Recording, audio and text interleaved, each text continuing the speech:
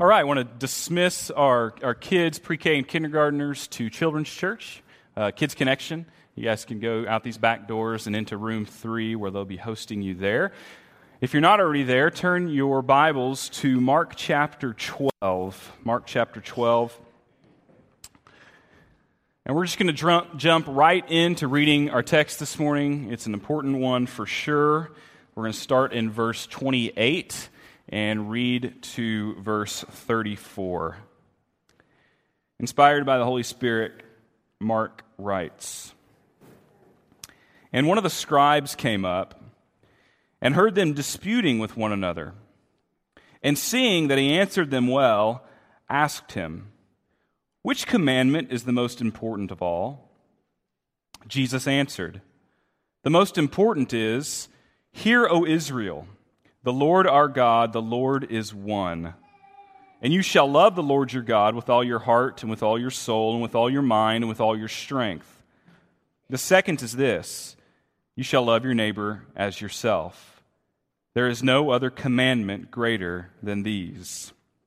And the scribe said to him, 'You are right, teacher.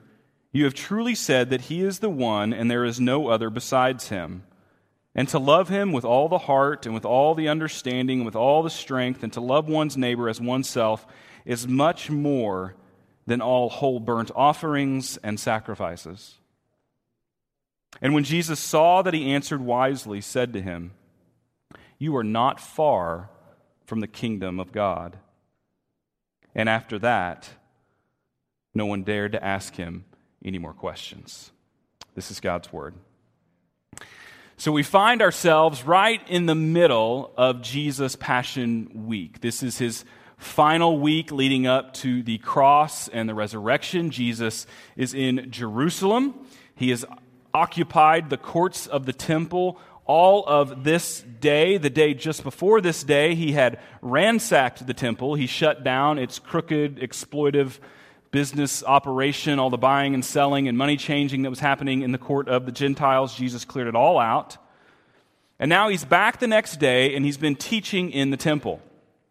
And in the course of his teaching, he has been hit with wave after wave after wave of examination from Israel's religious leadership. The formal name of the leadership body that's coming against Jesus is the Sanhedrin. That's a group made up of 70 men plus the high priest. And those 70 men are primarily from 3 religious groups: the Pharisees, the Sadducees, and the scribes. And in turn, with their own niche issues, these 3 groups question Jesus. The Pharisees question Jesus over Roman authority and taxation. They want to accuse Jesus of being an insurrectionist against Rome. The Sadducees, they question Jesus about the resurrection. And the Sadducees, they don't care if Jesus appears to be an insurrectionist. They simply want Jesus to look like an idiot, like a fool. And now today, in this passage, it's the scribes. And the scribes are examining how Jesus interprets the law, which perfectly fits their interests. The scribes were also called teachers of the law. They spent all their time studying and copying the Old Testament scriptures. If anyone in Israel knew about the law, cared about the law, stood guard over the interpretation of the law, it was the scribes. And so the scribes come to Jesus with a question about how Jesus interprets the commands of God. Just as the Pharisees have done, just as the Sadducees have done, the scribes come to pass judgment on Jesus. But in what we just read together, we see that right there at the end of the discussion, Jesus makes a judgment about the scribe. He says something very powerful to him. It probably got your attention. Verse 34, "You are not far from the kingdom of God." The kingdom of God. That phrase is used 117 times in the Gospels. What is the kingdom of God? Well, in a very real sense, the whole story of the Bible, from Genesis to Revelation, is the story of the kingdom of God. We have on the opening page of the Bible a story of creation, of God speaking and acting and making and being supremely sovereign over every single thing. And in doing all of that, He makes a special part of His creation. He makes mankind to have dominion over the world that He has made. But very early in the story, there's a rebellion. And in that rebellion, the kingdom God established is damaged. Satan persuades Adam to join a rebel kingdom, and that rebel kingdom is fundamentally opposed to God's kingdom. But, as you know the story, hope is not lost. And that's because immediately after the fall, God gives to Adam and Eve a promise. So there in Genesis 3:15, a gospel promise was given that said that the seed of the woman will crush the head of the serpent. So a divine Messiah, an anointed one from God, will come and destroy the purposes of Satan and put down his rebel kingdom, and in doing so, God will reestablish His kingdom. And that kingdom brought in by the Messiah, that is where God's rule and His reign will be preeminent and mankind will flourish as originally intended. And so the whole Old Testament is spent anticipating how God is going to bring about His kingdom. Is He going to establish it through a family? Is He going to establish it through religion? Is He going to establish it through military might? Is He going to establish it through a monarchy? And you move through the Old Testament and you see how each of these earthly institutions falls short of God's ideal kingdom. But at the same time, you see types and shadows of how God is actually going to establish His rule and His reign once more. And as the Old Testament closes, it ends with the promise that the day of the Lord, that future kingdom, is still ahead. And so after Malachi, at the last book of the Old Testament, there is 400 years of silence. No prophets from God, no word from God, no sign of His kingdom. But then a man named John the Baptist shows up. And John is crying out in the wilderness, and central to his message is that the kingdom of God is near. And the New Testament tells us that everyone goes out to hear John. Everyone goes out to repent and prepare their hearts for this kingdom. And then Jesus Christ shows up. And the first words Jesus speaks in the Gospel of Mark, they're found in chapter 1, verse 15. He says, "The time is fulfilled, the kingdom of God is at hand." And what we learn as we read the Gospel is that Jesus is the king of that kingdom. And so the book of Mark is an ongoing demonstration of how Jesus is the good, righteous, and powerful king. He establishes kingly authority over every realm of nature, over life and religion and the spirit world and politics and agriculture and doctrine and everything. And what we discover as we read about Jesus is that Jesus is the kind of king we all long for. He's the king we've never been able to find or elect, but he proves that He's the king that we want and we need. I'm reminded of a line from Tolkien's Lord of the Rings trilogy. He says, "The hands of the king are healing hands, and thus shall the rightful king be known." That's Jesus. So when Jesus says to His disciples early on in the book of Mark, when He says, "Come follow me," and then He says to the crowds in chapter 8, "Come take up your cross and follow me," and then He says to the rich young ruler in chapter 10, "Go sell everything you have and follow me," all along the way, Jesus is saying, "Follow me because I'm the king you've been looking for. Follow me because I have authority over everything. Follow me not only because I have the right to rule over you, but because I'm going to the cross for you. I'm going to die for you. I've got the healing hands. Real life can't be found apart from me. I'm the king. Not Caesar, not Herod. Jesus is king." And so as we've studied this book together, we can't help but then conclude together, man, what a good king Jesus is.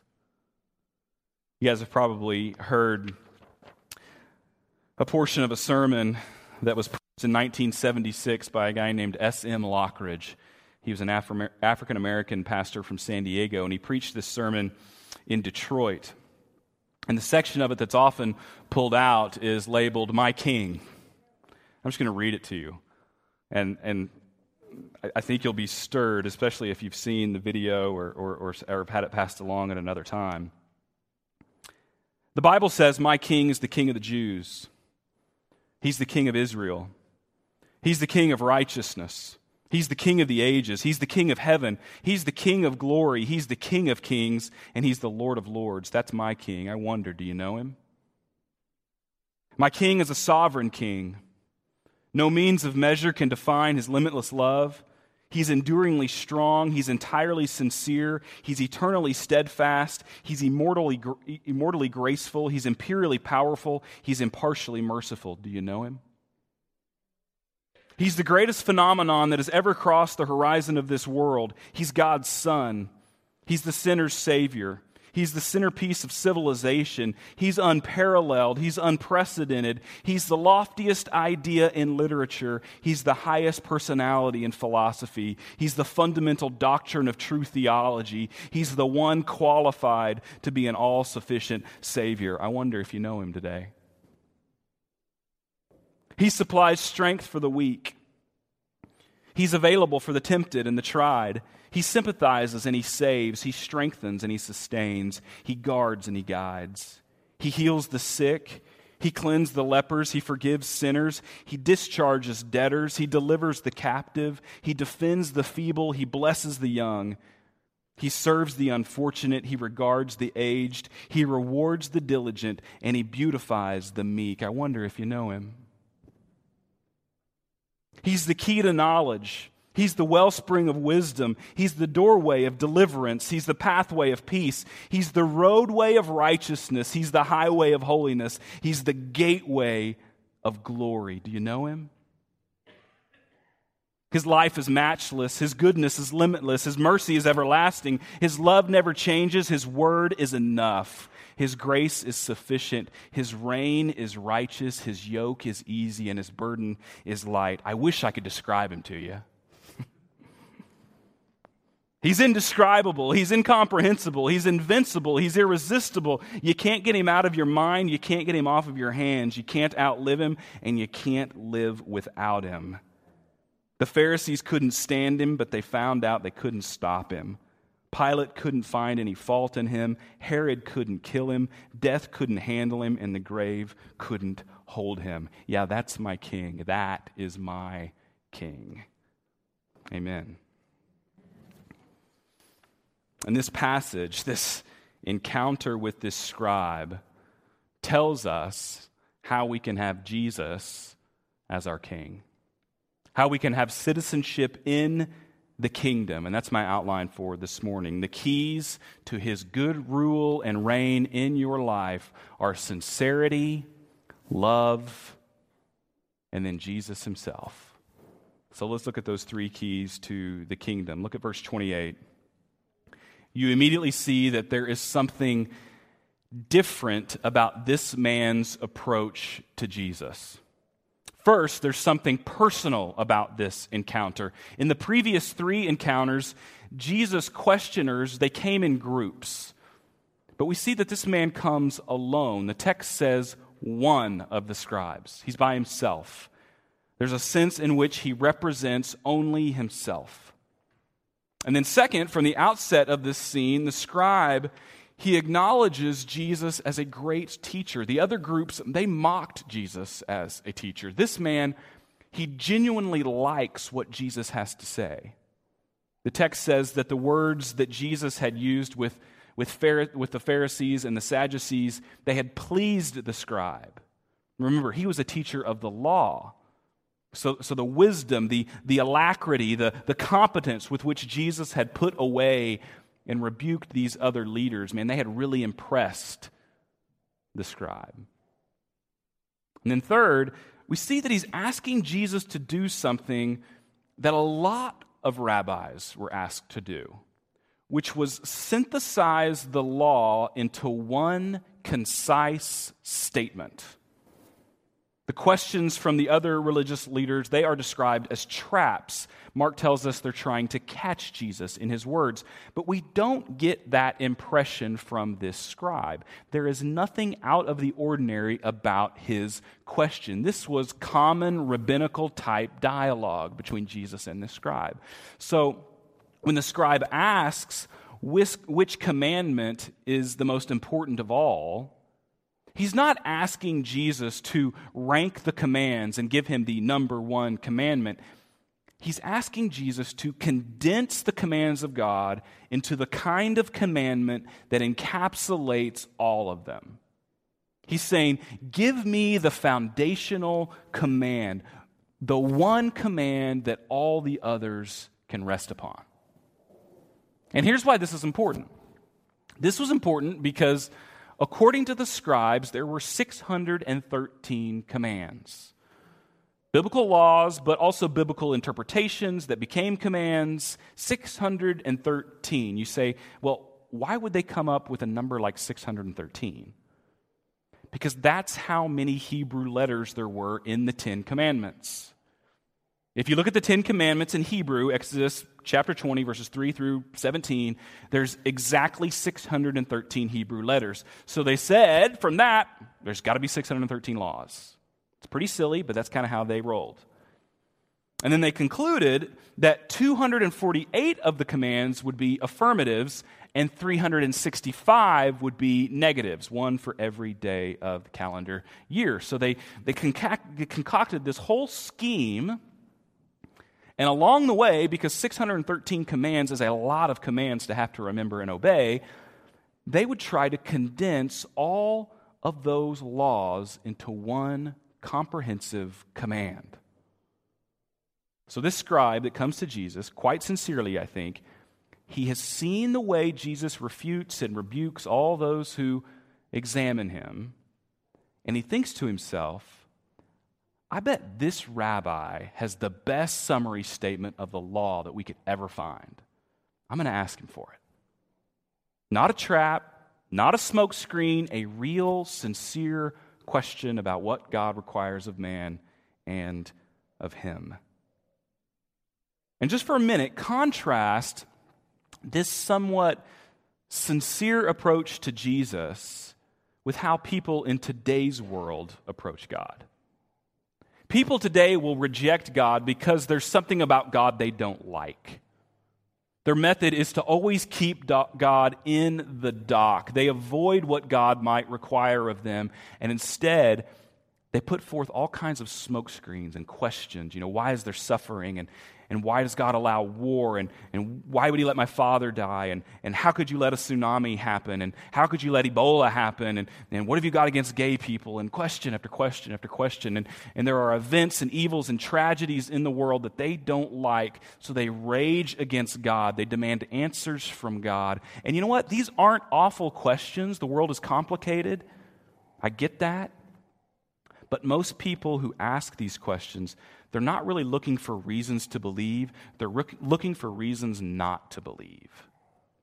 Always looking for little loopholes through or around the Christian faith.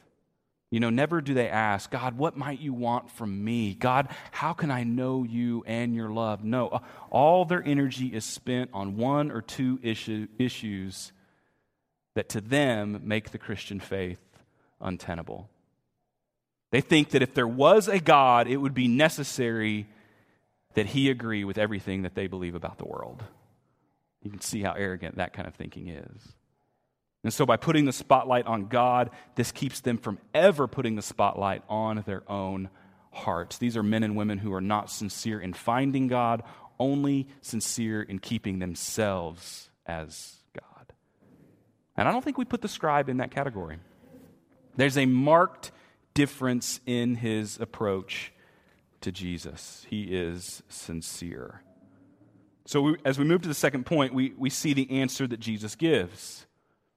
Sincere question from the scribe, The answer here, we have this priority on love. You shall love the Lord your God with all of your heart, and with all of your soul, and with all of your mind, and with all of your strength. And the second command is this: you shall love your neighbor as yourself. If you love God, you'll obey Him. If you love God, you'll love your neighbor.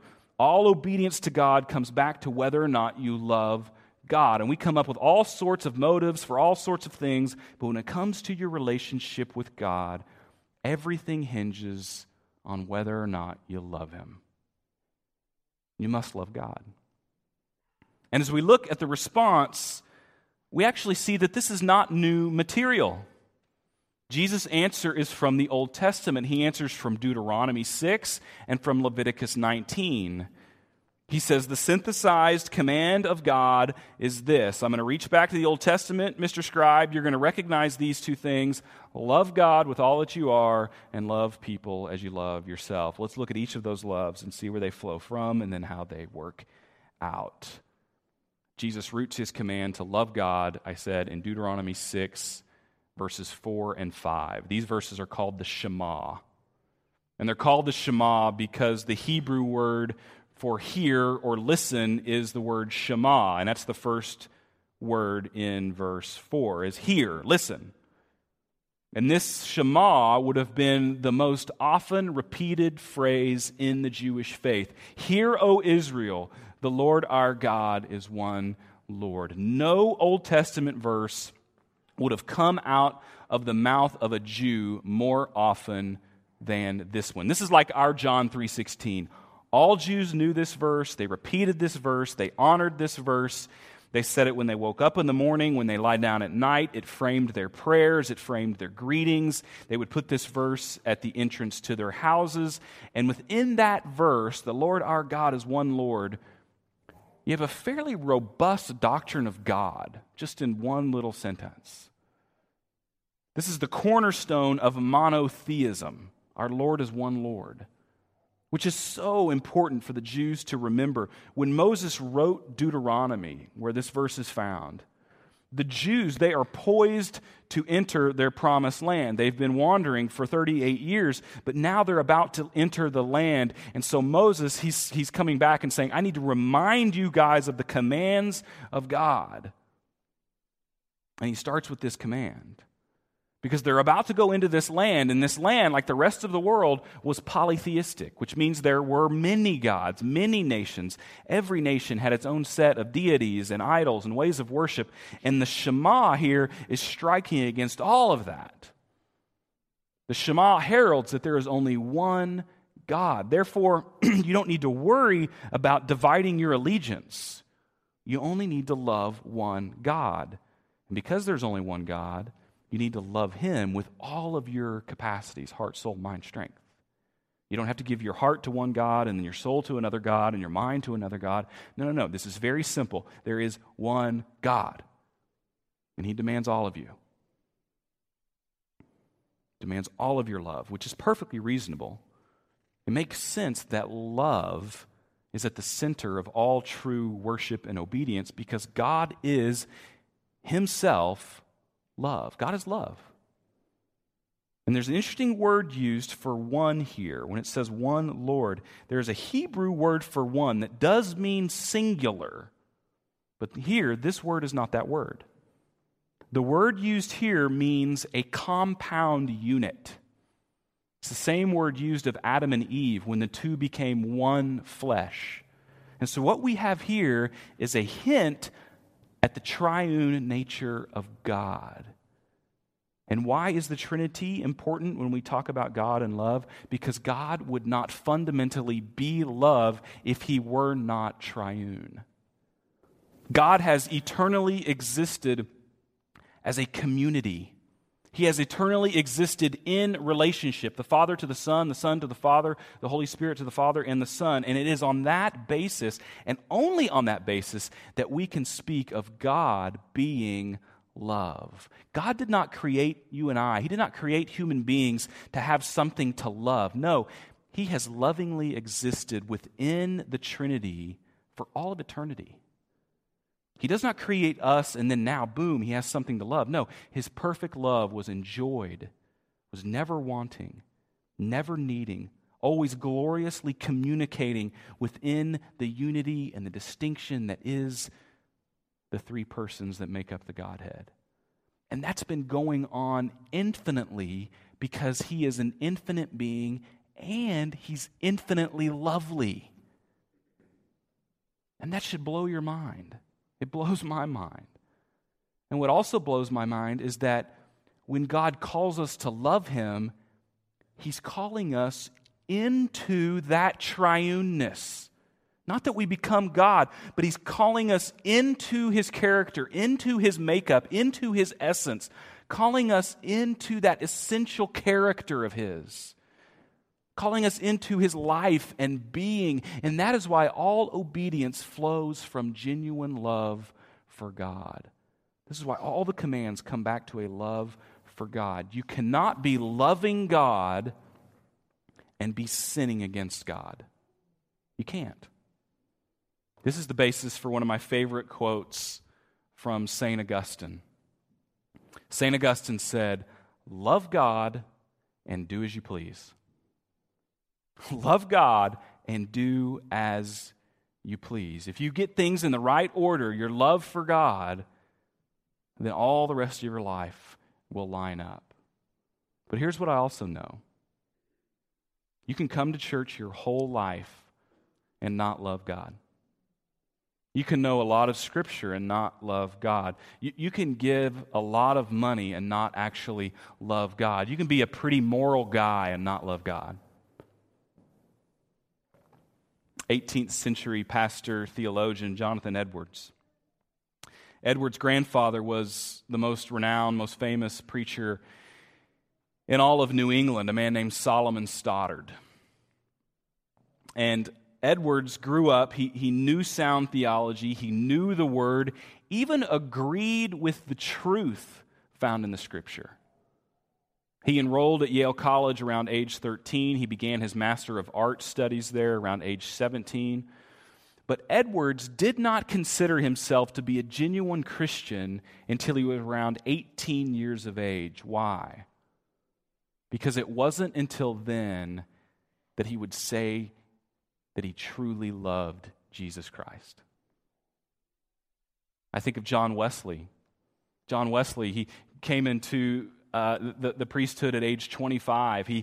Around age 30, he came over to Georgia, to the Americas, to do some mission work and revival work among the Indians in the southern colonies. And he got frustrated with it.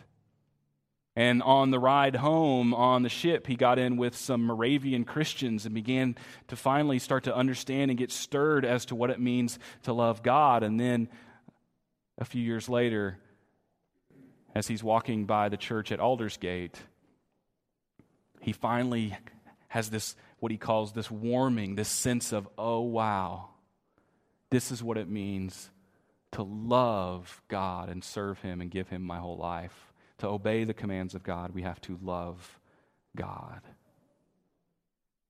The second part of Jesus' answer is this: you shall love your neighbor as yourself. Love your neighbor as yourself. That's Leviticus 19:18. There's a lot of people who come along and say, oh man, fulfilling this means that you need to love yourself. You need to work on loving yourself. You need to learn to love yourself so that then you can love other people, which that's not true at all. You don't need to love yourself more. None of us do.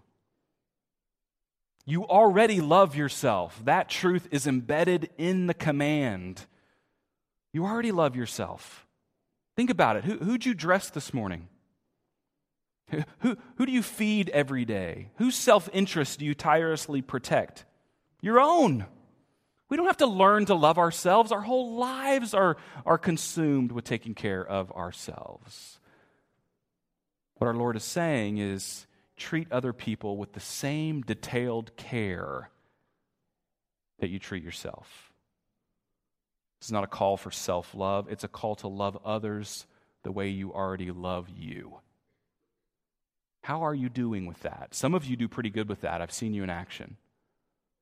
Others of you maybe not so good. Some of us are a little confused by it. Meaning we'll travel, halfway around the world in the name of loving our neighbor, but ironically, we've never even talked to our actual neighbor. You familiar with that? But with this answer, the scribe is incredibly pleased. He says, "You're right." You can actually interpret his response as "beautiful answer." He then repeats Jesus' words back to him, but he also adds a line. You probably saw it. He says, "These things are much more than all the whole burnt offerings and the sacrifices." And I hope you don't miss that part. Because the scribe and Jesus, they are in the courtyard of the temple. They're in the midst of the biggest feast on the Jewish calendar, Passover. This is just a day or two prior to about 250,000 lambs being sacrificed for the families of Israel there in the temple. And the scribe, he sees through all of it. And he says it's all worthless unless you love God and love people. He grasped the truth that even external rituals will never be enough to save the soul. It's not enough to be religious or to do religious things for a sinner to be saved. He must love God and worship Him out of that love. Which leads to Jesus' final word to the scribe.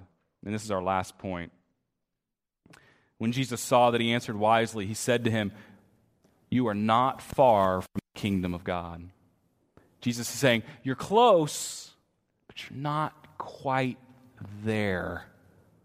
You're a decent man, you're a religious man. This is a man who takes the commands of God seriously, serious enough to seek the insight of Jesus. But what does the law ultimately do to us? The law condemns us. We look at the law of God, we look at the commands of God, and our realization is, whoa, those are impossible for me. And here's the deal. That's why He gives them to us. To show us that we need a Savior that can live the righteous life that we could never live. And for this man, on this day, that Savior is standing right in front of him, talking to him. He is not spiritually far away from the kingdom, and he's not physically far away either. He's standing right next to the King. What must he do to enter the kingdom of God? Follow Jesus. Trust in Jesus. Throw all his deadly doing down and appeal for the mercy of Jesus. Think of the hymn writer who said, "Not the labors of my hands can fulfill thy law's demands. Could my zeal no respite know? Could my tears forever flow? All for sin could not atone. Thou must save, and thou alone. Nothing in my hands I bring. Simply to thy cross I cling. Foul I to the fountain fly. Wash me, Savior, or I die."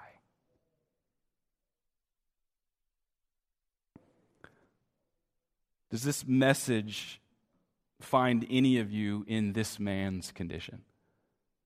You've been around the things of God, but maybe you've never really been saved by God. You've done all the things people told you to do, but you've never really trusted Jesus for salvation. You know about God, but maybe you don't know really what it means to love Him. You recognize the foundational nature of these commands, but you recognize your actual inability to obey them. Maybe you're close to the kingdom, but being close to the kingdom is not being in the kingdom. Liking Jesus is not following Him.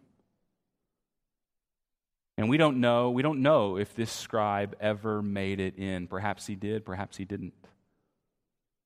But you can know if you will. You can know if you will. You can follow Christ. You can trust in Christ. You can recognize the sin in your own heart and life and recognize what He did on your behalf. And as that truth unravels you, I guarantee you it will put a love for God in you that you would have otherwise not known. When you understand the depths at which you lie there in your sin and the extent to which God's triune love, the plan of the Father executed by the Son and sealed by the Holy Spirit, the way in which that works to draw you into relationship with God would give you a love for God and a desire to worship God that actually can draw you to a place where this command is not damning to you, it is lovely to you. And your life's mission, your striving will be spent in loving God with all that you are, and the overflow of that will be loving your neighbor in a way that you never thought possible. Let's pray together. Father, we love you and we thank you for your rich word. We thank you for this encounter with this scribe who sincerely, we think, comes to Jesus. And the command is to love him. The command is to put everything, put all his stock in the person and work of Jesus. If there's somebody here that has not put their stock, has not transferred their trust from whatever it is they're living for to Jesus, I pray that they would do that today. And God, as we think about what it means to love you, keep us away from some sort of syrupy, saccharine kind of love and help us to look at what you mean by love, which is bleeding sacrifice, which is giving our lives away unto you and to others. Thank you for this time and this people, this place that we've been able to gather. Bless us as we unleash ourselves into this community and into the week ahead, ambassadors for you and for your kingdom. It's in Jesus' name we pray. Amen.